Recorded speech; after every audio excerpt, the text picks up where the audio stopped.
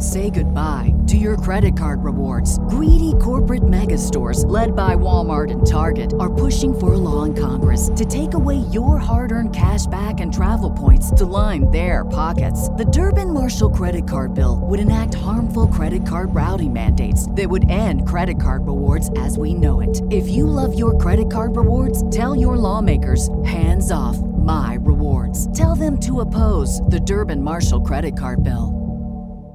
There we go. Ladies and gentlemen, the Impact World Champion, the man who is honestly just synonymous with Impact at this point. Let's get to it. Ladies and gentlemen, friends beyond the binary, it is Alex Shelley joining us now. Good morning. How you doing?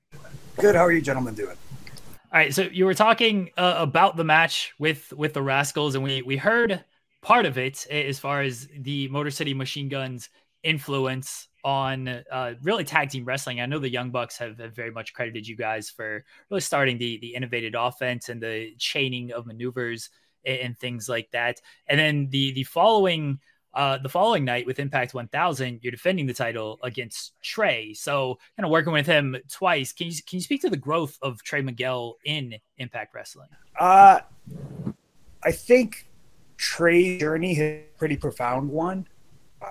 He's somebody who I met when I first came back to Impact during the pandemic about 3 years ago, and right away I gravitated towards him. And from then on, we became friends, but we also became partners, and he credits me with a lot of his, I suppose, university level training, which I think is really cool. And to me, that's an honor to be able to help have fingerprints on the next generation of guys as I have my own. I think he's going to the future of this company one way or the other. X division, tag division, heavyweight division, well, not heavyweight division, world division. And I'm so proud of him, having persevered in a lot of ways. And granted, he behaves differently now, but at the same time, to just kind of face everything head on and tackle all the odds he has deserves nothing but respect, in my opinion.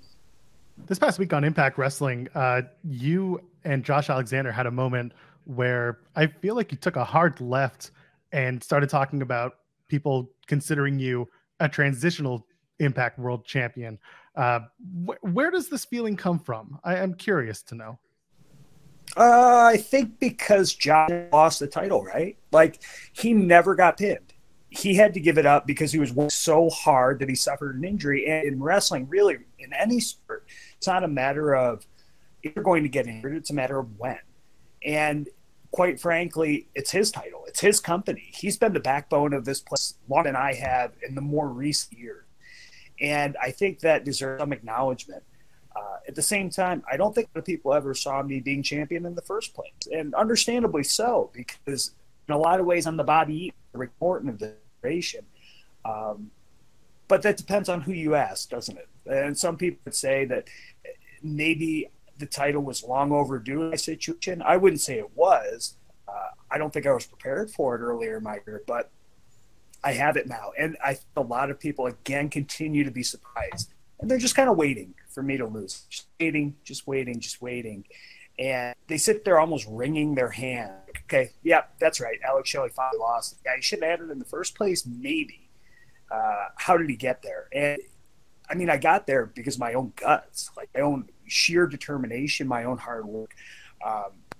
And that's an honor for me to have overcome everything, much like Trey did too, and persevered through all these different obstacles. So now that I have the title, it'd be nice if people were going to give me a chance as champion. I think a lot of people have, to be honest with you, a lot of people have. But maybe it's a naysayers that get into my craw or get in the back of my mind. And it's hard to shake those sometimes. I can admit that. The growth of Impact as a company, but also Say goodbye to your credit card rewards. Greedy corporate mega stores, led by Walmart and Target, are pushing for a law in Congress to take away your hard-earned cash back and travel points to line their pockets. The Durbin-Marshall credit card bill would enact harmful credit card routing mandates that would end credit card rewards as we know it. If you love your credit card rewards, tell your lawmakers, hands off my rewards. Tell them to oppose the Durbin-Marshall credit card bill. as a television show, you were there from the very beginning. I believe you were on, you can correct me if I'm wrong, you were on like a dark match on the second episode, but you're wrestling within the first five or six episodes on Impact, and now to make it to 1,000 episodes, which is not a milestone many television shows hit. What does it say about there's been a lot of ups and downs through it all, but from your perspective, being part of a lot of these episodes, the overall growth of the show Impact?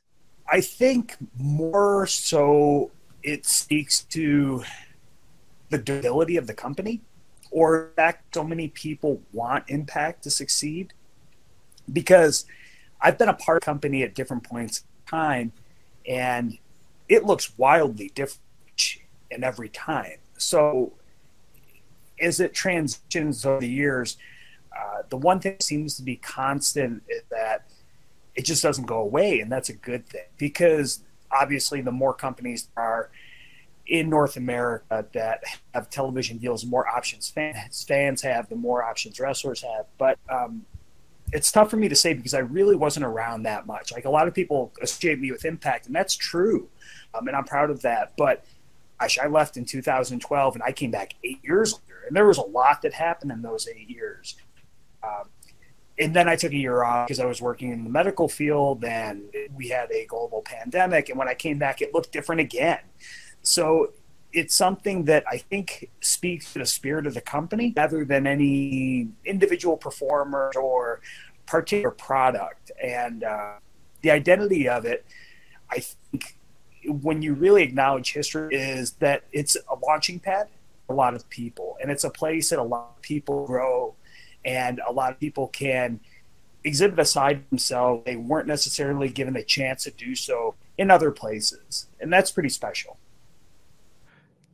This year, Impact 1000, they're going to be bringing back the Feast or Fired match. This is something that you have some experience in, having participated in the match. You didn't walk out with a briefcase, but talk to me about your experience in that match. I mean, it's a multi-person match, but did you have any love or any feelings about that match as it comes back for Impact 1000? Oh, man, I love all the TNA original matches, right? So if that's Feast or Fired, it's a reverse battle royal, the Terror Dome, Ultimate X, obviously. I think all those matches are awesome. They're unorthodox, and they challenges you different ways to wrestle, which is what I enjoy most about it. But in the Feast or Fired match, because of the nature of, I had Saban, and that was massive. And I think typically you saw the tag teams excel a little more in those types of situations. So we had Lethal Consequences and the Rock and Ray Faction and LAX in there with us. And obviously the tag teams can do a bit more when they're working together. You've spoken about your partnership with Kevin Nash in the past and the things he taught you on screen and off screen. And now you were a veteran in the locker room, and we've interviewed a lot of independent wrestlers, and I know you still do independent dates, and they speak very highly of you. Jordan Oliver is someone who we've talked to a couple times, and he puts you over all the time. But the advice that you give now, the young guys, as you were in that veteran role that basically Kevin Nash was in when he was working with you. It's case by case. Don't give anybody one size fits all advice, because I don't feel that any wrestler is a one size all product.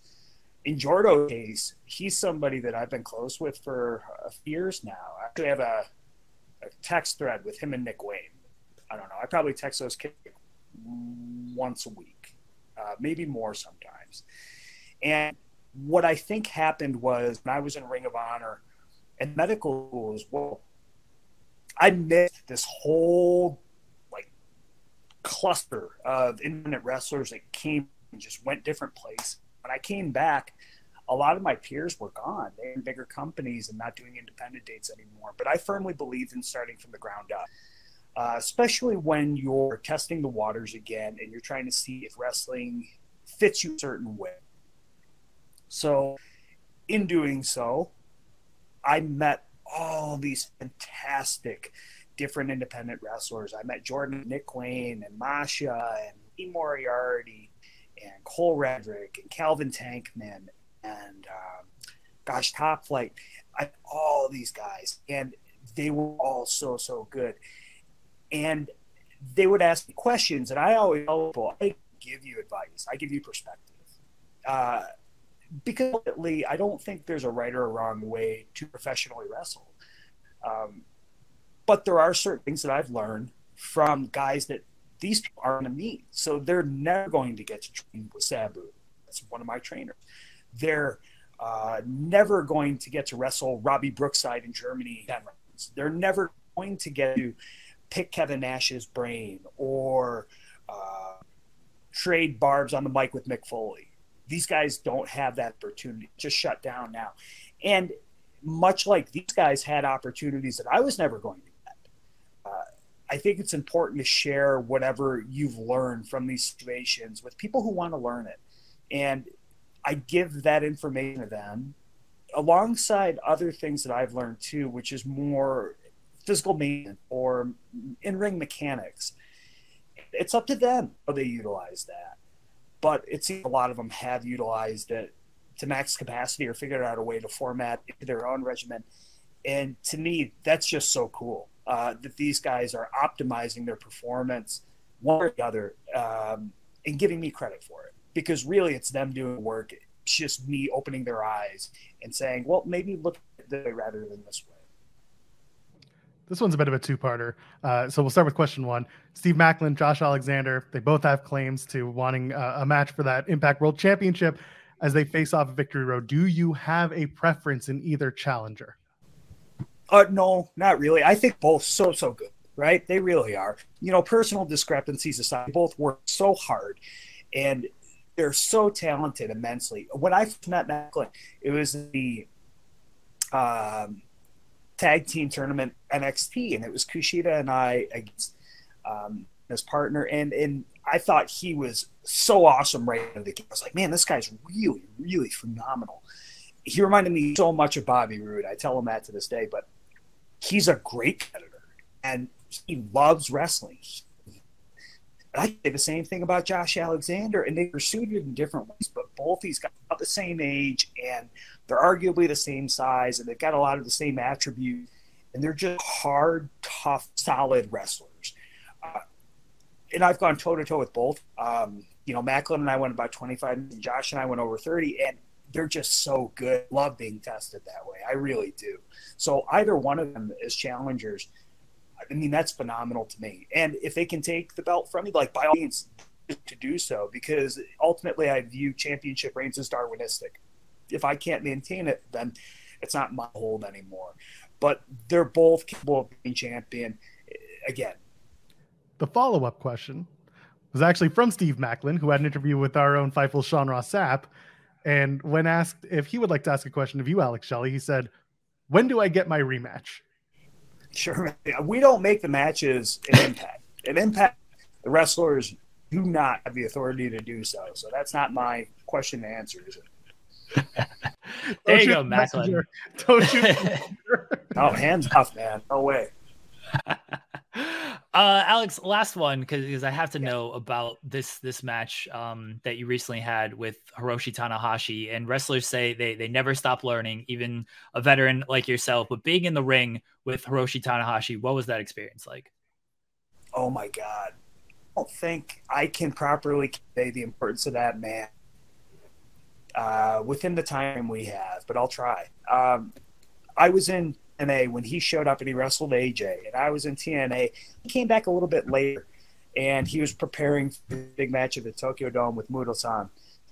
And I was there at the Dome when he beat Muto. So Muto had that IWGP Heavyweight title for a year, and he beat everybody. He beat absolutely everybody. And then beat him.